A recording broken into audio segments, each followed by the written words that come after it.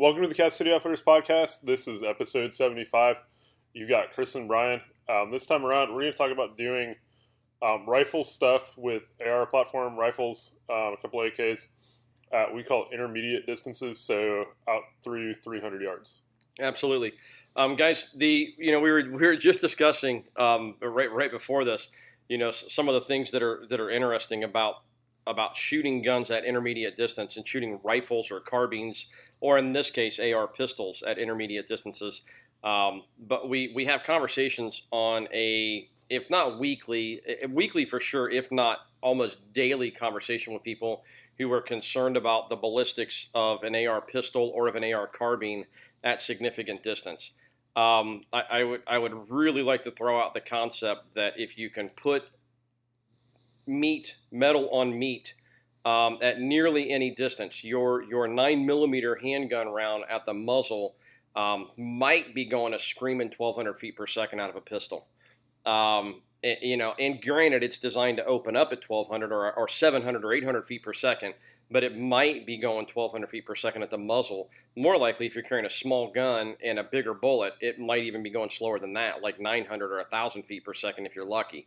So the idea that somehow a 55 grain pill out of an AR going 2,400 foot per second or 2,200 foot per second is just not enough to get the job done.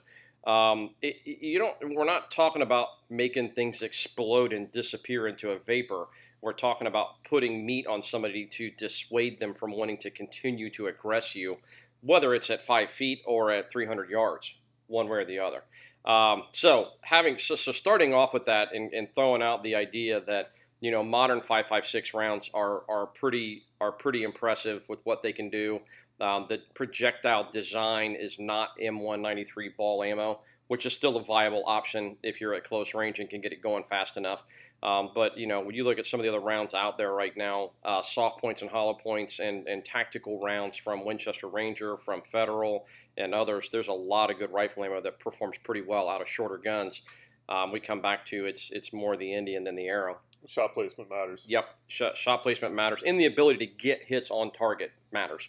So having said all that, prefacing all this with that, we spent an evening with the tribe here recently. Starting out, everybody would show up with a zeroed rifle, and it would seem that for the most part, everybody did. Yeah. It would seem that everybody, showed up with a zeroed rifle. We went to 100 yards. Took a shot on a big plate. I took a whole bunch of shots at an intermediate size plate. I'm not even willing to say small because it was a 12-inch plate. If you're doing intermediate fasting and it makes you shake like a leaf, it's really interesting trying to get standing hits on even a big-ass steel plate at 100 yards.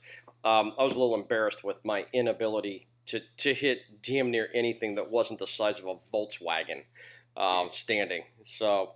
But anyway, that was on you. No, absolutely. And I'm always one of those guys who says, go out and train in crappy weather. Go out and train when you're tired. Go out and throw some PT into your training on an occasional basis and stress yourself. I found out that if I'm toward that like 16th or 18th hour of not eating, holding a rifle steady became nearly impossible for me, apparently, because I didn't hit crap other than a giant silhouette at 100 yards. A little bit embarrassing, but, just a note, know yourself, know your body, know your limitations, train under adverse circumstances or disnormal circumstances, so you have an idea what's going to happen. It might be good information to have in the ticker, in that file ready to go. So we proceeded to shoot at 100 yards. We had about half of our tribe step up and basically go ping, ping, big target, small target, walk away. And we had the other half, embarrassingly, take a couple shots, myself included, to get on a little bit smaller plate. And I think that kind of got everybody's mind right about slowing the hell down and squeezing the trigger, which is one of the things we'll talk about later as one of the takeaways from this training day. Anything at 100 you want to throw out there? Yeah, 100, really the expectation was you step up, it's ping, ping, okay, and then we're going back to 200. It was more of a safety. It was honestly more of a safety check to make sure everybody's stuff, was on a target at that distance, not somewhere other than off the target. So, good. Yeah, at that point we went back to 200, kind of did the same thing. Yeah. again, just confirm that things are doing what they're supposed to be doing. A little bit of a confidence reassurance, if you will. Yeah.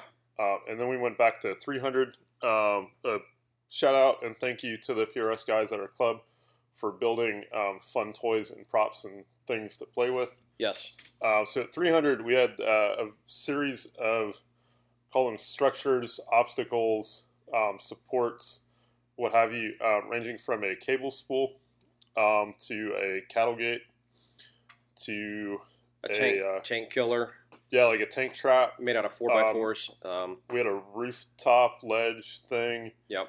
And then this... Some vertical / horizontal mixed structure that's kind of wickety wobbly, which makes things interesting too. Yeah, so we paired up, we had 10 of us total, so paired up 2 shooters per position. The expectation was, we set a timer for 15 minutes.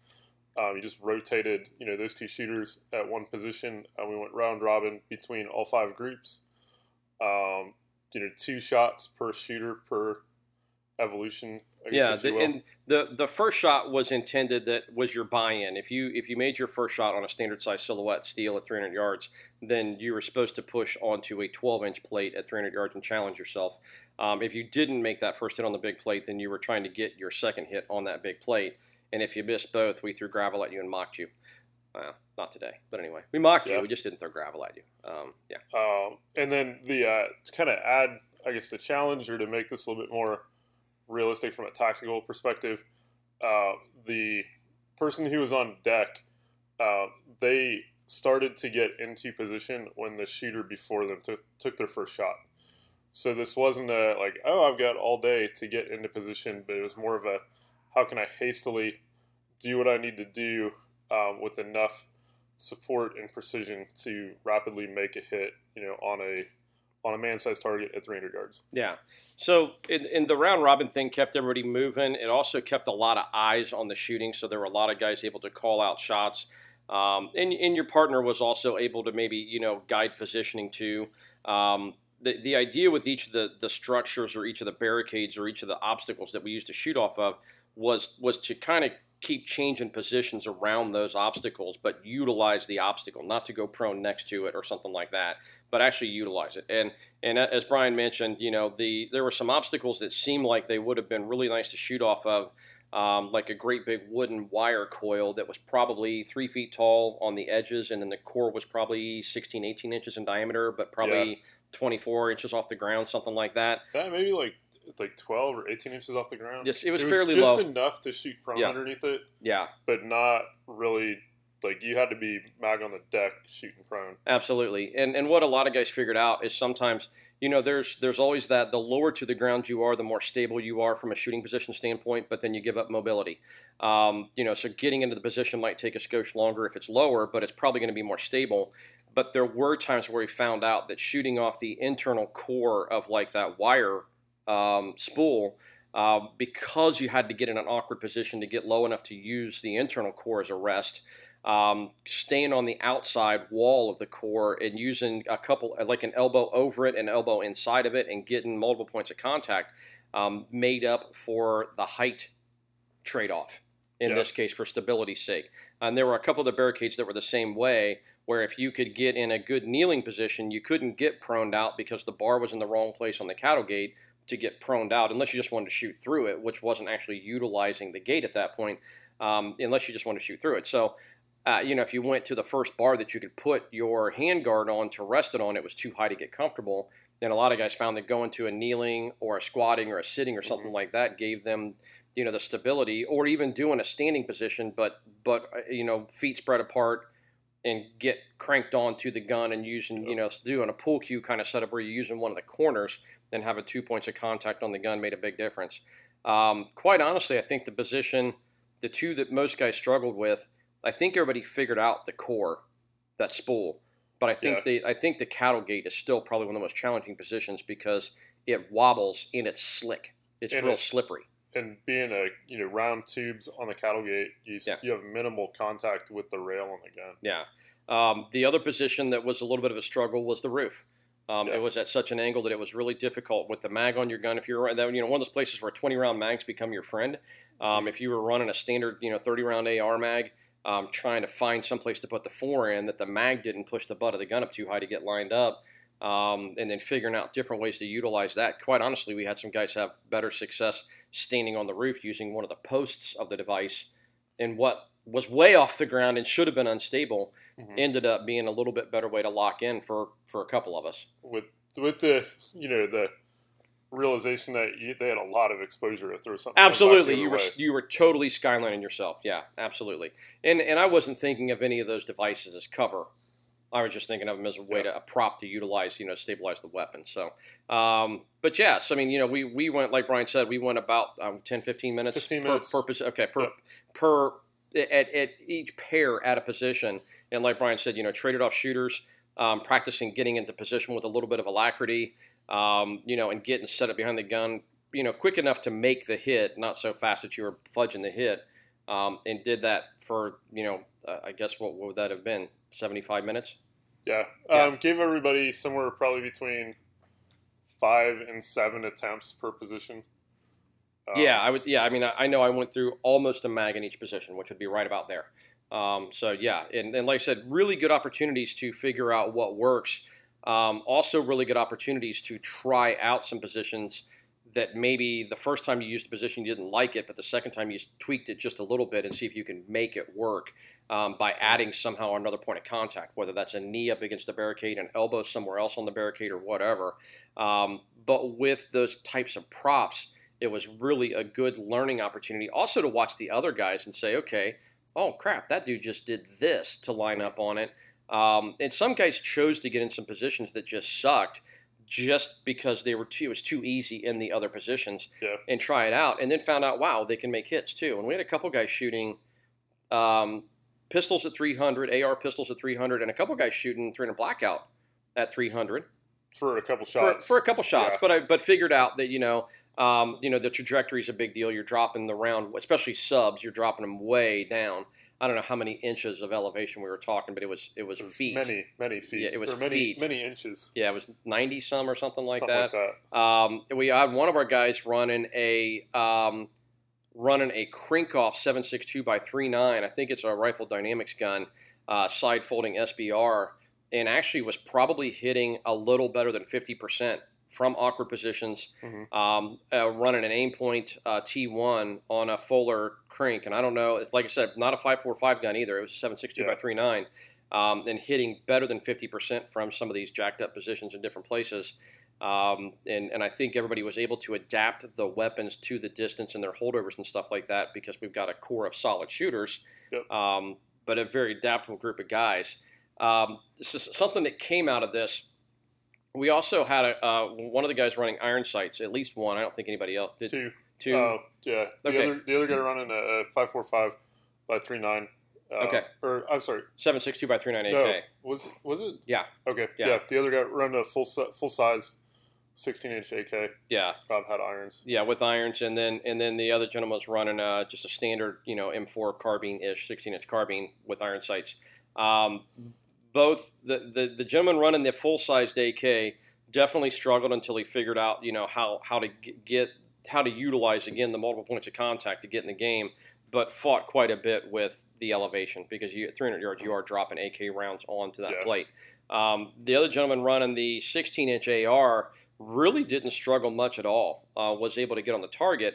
The differential was the fact that both guys were probably taken somewhere between, I'm going to say, twice to 4 times as long to get the first shot off, to get the sights lined up, to see the front post, to resolve distance, sight picture, and sight holdover to make the hit. Yeah, I would say the same thing about the second shot too. Yeah, absolutely. It was taken. So the idea, and so again, this is one of the things we were discussing before the podcast is that, Brian had, said basically iron sights are obsolete, and I don't know that I'll agree that iron sights are obsolete.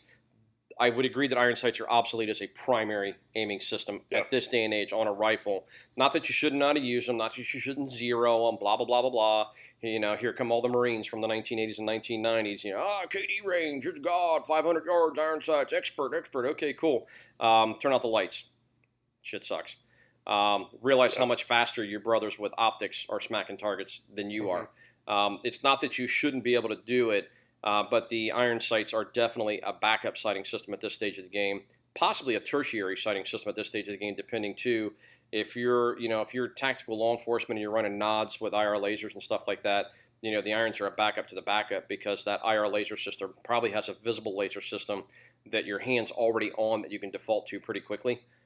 Whatever works for you, but either way. Or having an offset, red dot. Yeah. So like I said, zero, know how to use your irons, zero your irons, maybe play around with them at, close range, 100 yards, 200 yards, whatever.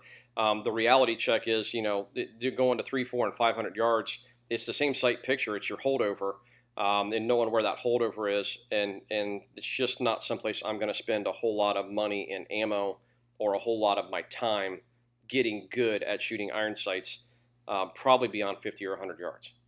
Yeah. Other than just confirmation's sake. So we had a number of takeaways, from the evening, and I think that was one of them, was recognizing that the guys were able to make hits, and that was impressive. But the amount of time it took was obviously way longer than it took for the guys with magnified or just dot optics even. Yeah. So, another takeaway was definitely position. The closer you are to the ground, the more stable you are. But again, recognizing that you give up mobility, you decrease your profile, you increase your stability, but you do definitely give up mobility. And you may give up options too. A lot of guys will tell you from a real world position, hunting and stuff like that, sometimes getting down on the ground, there were a couple places on the range where you couldn't shoot from prone because of the height of the grass on the smaller targets because you just couldn't see them. But, recognizing some of those things. Points of contact, the more points of contact you can get with the ground or with a stable part of the barricade. I found on the tank trap, I got real close to that tank trap. And we were intimate. Yes. I was wrapped up around that tank trap pretty good. And actually found that to be a reasonably stable shooting position, which kind of, it's like, let's give this a shot and see what happens. As far as points of contact, I had all of them. I was basically, soup to nuts, top to bottom, touching some part of the tank trap with some part of my body. It was fun. Anyway, nothing dirty. Relax, kids. So one of the things with the points of contact, I was shooting an 11 3-inch pistol with a 10-inch BCM rail on it. Yep. And some random things scattered around the rail. Having with the suppressor on there that's about the same diameter as the rail. Yeah. It was at times challenging to figure out, is the rail touching the prop? Is the suppressor touching the prop? Yep. When the suppressor was touching the prop, that's obviously putting pressure on the barrel. And that caused misses. No longer free floated. Yeah, it was no longer free floated. Yeah. It was sort of a frustrating experience. So having in this case, a full size 16-inch rifle or a 14.5 pin and welded with a longer rail was definitely beneficial to a number of people. Yep. And then how you have things positioned, on the rail of the gun, if you're trying to do. Especially put the side of the rail up against a prop for stability, or where you can pull, the rifle into, a corner or something, really becomes an important thing to be able to do. Absolutely, yeah. You're running that Holosun laser designator. Yeah, don't buy laser designator things from Holosun. They are not ready for prime time. Yeah, had a mount failure, came off the gun multiple times. Yeah, multiple times. But it's also, a box on the side of the gun. So be aware of that. I mean, again, if your mission and your job requires you to have, a PEC or whatever on the side of the gun or the top of the gun or whatever, just understand how to, utilize it around those types of barricades. That's why you train, is to find out, what's going to get in your way and what's not and how you can utilize it. I ran a 14.5-inch gun, pinned and welded with a BCM KAG angled grip device assistive thing, and it's actually extremely handy because you can push that CAG, that hook, into things and get a little bit of pressure on it and get set up and kind of pull cue the forend and stuff like that. And that's a device that I've run AFGs in the past and not had the same stability with those. AFGs are almost too big Yeah, to get that kind of stability. Yeah, exactly. And the CAG seems to do some interesting things that the AFG doesn't. I don't know that it necessarily does anything that a vertical foregrip doesn't do. I'm just not a big VFG guy. I find that I bounce them off things, catch them on things, etc. Neither here nor there. But again, learning to utilize what's on the gun to get in that position. That might also be the magazine in a lot of cases. On the rooftop, if you could get your hand underneath the gun and get the forend high enough, then you could utilize the magazine almost as like a rear monopod to kind of elevate the gun where you needed it and keep it there. I found that on a lot of different positions that were angled, the magazine ended up being a really good thing to try and push up against something. The only problem is under recoil, it would slip off of wherever it was, so you had to kind of reset each shot. But it definitely steadied the dot up, which I needed a lot. I needed a lot that night. Yeah. So, yeah. Any other? I'm trying to think of any other takeaways. We had one of our tried basically the same supported position, but was doing it squatting, kneeling, sitting. Yeah. One knee on the ground, two knees on the ground, full Monica style. And his takeaway was that kneeling is a lot more stable than squatting. Yeah, absolutely. And I would agree with that. I mean, the squatting position is a good expedient position if you can't go to prone. And it's a little faster to get out of than kneeling. But I don't know that the trade's there at 300 yards. The trade might be there at 100 or 150. Yeah. But where you really need to settle the sights down or settle the optic down, I tried a couple times, but my ankles are just too beat up right now to do a lot of that. So it just didn't work for me at all. So, whereas it has in the past. Yeah. So, yeah. Yep. Yeah. I was shooting also with a 1 to 8 Trijicon AccuPower. Mm-hmm. Ran it most of the night at 4x with, I think, decent success. Well, your failures weren't sighting system wise. Yeah. Your failures were more the fact of trying to recognize when the forend was on the barricade versus when the suppressor was on the barricade. And because unless you're touching it, it's hard to know that, like on some of those different barricades, especially anything that's round or wedged, it's really hard to know when you're on it and when you're not. I ran into that with the pistol last year when we were doing it a couple times as well. That's just part of the game. And I don't know, maybe that's something where how you index the gun on the forend is something where maybe you want your hand to be touching the barricade as much as the forend so that you know that you're not out on the muzzle brake. I think it's still hard to feel that a couple times. Found when I had my hand on the barricade that then the gun was bouncing with the pulse from my hand. I'll buy that. I'd also been riding motorcycles all day long and it was pretty exhausted. Yeah. So that was not working in my favor. Good day to train. Yeah. It was a good day to train. So yeah. Yeah. So I'm trying to think of other takeaways from that. ACOGs worked really well. We had two guys shooting with ACOGs. Yep. Another guy with one of those AccuPowers. Two other guys with US Optics low power variables. Yeah. And then one of the red dot shooters had a 3x magnifier and acquitted himself very well. Yeah. And I think the single solitary guy running just a red dot.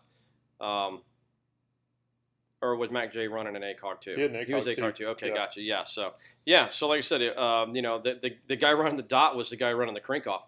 In 7.62 by 3.9, and like I said, that came across well too. So and I think he ran the ACOG for a while before that. The rifle. Yep. So yeah.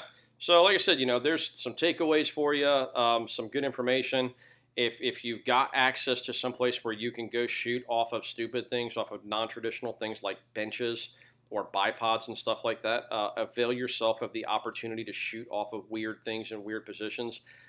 It will make you a better shooter. Also, maybe spend just a little bit of time figuring out what good body position is too, because if you can understand what good body position is, what natural body position is to get behind the gun in normal shooting stances, you'll probably have a little better idea of what's going to be comfortable for you in not normal body positions. And then maybe every once in a while shoot your gun standing offhand at a target that's reasonable size so that you don't embarrass yourself in front of your friends. Like I did. So, yeah.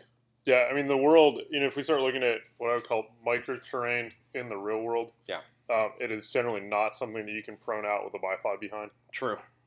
True. So being able to recognize, what is good cover, if it's not cover, what is decent concealment, and then will these things help me make my rifle more stable? Yeah. Is an important skill to have. Absolutely.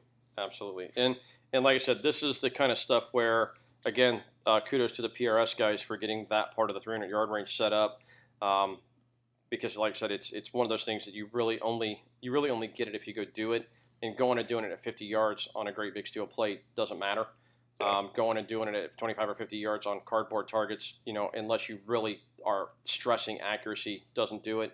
But getting out to the 300 where trigger squeeze, maybe keeping an eye on the wind, bullshit. There was wind. Whatever, yeah. Mm-hmm. Yeah, whatever. Anyway. And also, elevation, I think a lot of us, like, our dope on our rifles from a ballistic standpoint was probably done when it was 50 degrees cooler. Yep. So being able to figure out, like, am I missing high? Am I missing low? Yeah. Because I think we had a couple guys that were holding top edge on things, and they found out they were going over because it was hot enough. It was 50 degrees, like you said, 50 degrees warmer, and that affects things. So, surprising, but if you're not out doing it, you're not going to learn that. And something you might not recognize, at say at 50 yards or even 100 yards, just due to angular standards. Yeah. At 300, as angular standards start to spread, it magnifies things that are going on. Yep. And that's where that 12-inch plate is. That 12-inch plate is still a very reasonable target at 300 yards. If you can shoot 4 inches at 100, that's 12 inches at 300. You ought to be able to maintain that. And it became, there were a few times where it was a challenge, just learning why. So. And provided you got the right math to do the elevation. Yep. Which I did not have the right math Monday night. I'm not a mathologist, so I don't even play one on TV. So. Yeah. So, anyways, it was a good day, guys. A lot of good training. And again, if you can get out there and do some stuff like this, if you've got a facility or a piece of property where you can avail yourself that's safe to go do these kind of things, by all means, get out there and do it. And if you want to add stressors like doing burpees or push-ups or swinging kettlebells beforehand or something like that, that's cool too. But jump into it and see what you can do under good conditions, and then make it not good conditions and make it more challenging. Yeah. You'd be surprised. It's more than doable. So. Yeah. One other thing, I'm just going to throw this out. I was impressed by everyone, just in general weapons manipulations. People were running safeties properly. Yeah. Muzzles were constantly pointed in the proper direction. Yeah. And then when guys had to reload, it was like they were doing it inside a 10-yard range. Yeah, that was one thing that I did notice. You're right. Again, weapon handling was solid, but I expect that from our group, quite honestly. We don't really have a lot of loose muzzles. We don't have any loose muzzles. But I was impressed watching a couple different guys when the gun ran dry. It was back up and hot right now. So that was kind of cool too to see that. I guess that emphasis on getting things done quickly, as if that might actually be necessary in the real world. Yeah, having an empty gun sucks. So, good stuff. Cool. On that note, please come in and see us. We're in Hilliard, Ohio, 4465 Cemetery Road, right in front of Aldi's, next to Louis Fusion Grill, who is now open for business, dine-in and carry-out. They do yummy, delicious food. Phenomenal breakfast on the weekend. Check them out. You can follow us on social media. We are at Cap City Outfitters on Instagram and Facebook for as long as they let us stick around. Also, a side note on that, at Cap City Outfitters on Instagram and Facebook, social media is where we post new inventory. If you're tracking things right now, AR-style weapons, defensive-style weapons in any caliber, defensive shotguns, defensive shotguns, and handguns are all very, very, very difficult to get a hold of in a post-apocalyptic world where we're headed. So if there's something you're tracking down, if you follow us on Instagram and Facebook, that's where it's going to go up first. If you see something you absolutely have to have, call with a credit card. We'll just score it away. Yep. We do an email newsletter once a week. You can sign up for that on our website, capcityoutfitters.com, or drop us an email, info@capcityoutfitters.com. We will happily add you to the newsletter. It comes out Fridays, generally right around 11 a.m. We're still running COVID-related social distancing hours and whatnot. We're doing 10 to 5 Tuesday through Saturday. We are still limiting it also to 4 customers in the store at a time. I think the longest anybody's had to wait in the last week is maybe 5 minutes. Yeah, 10 tops. So. On that note, be safe. If you can't be safe, be dangerous. Thanks, guys.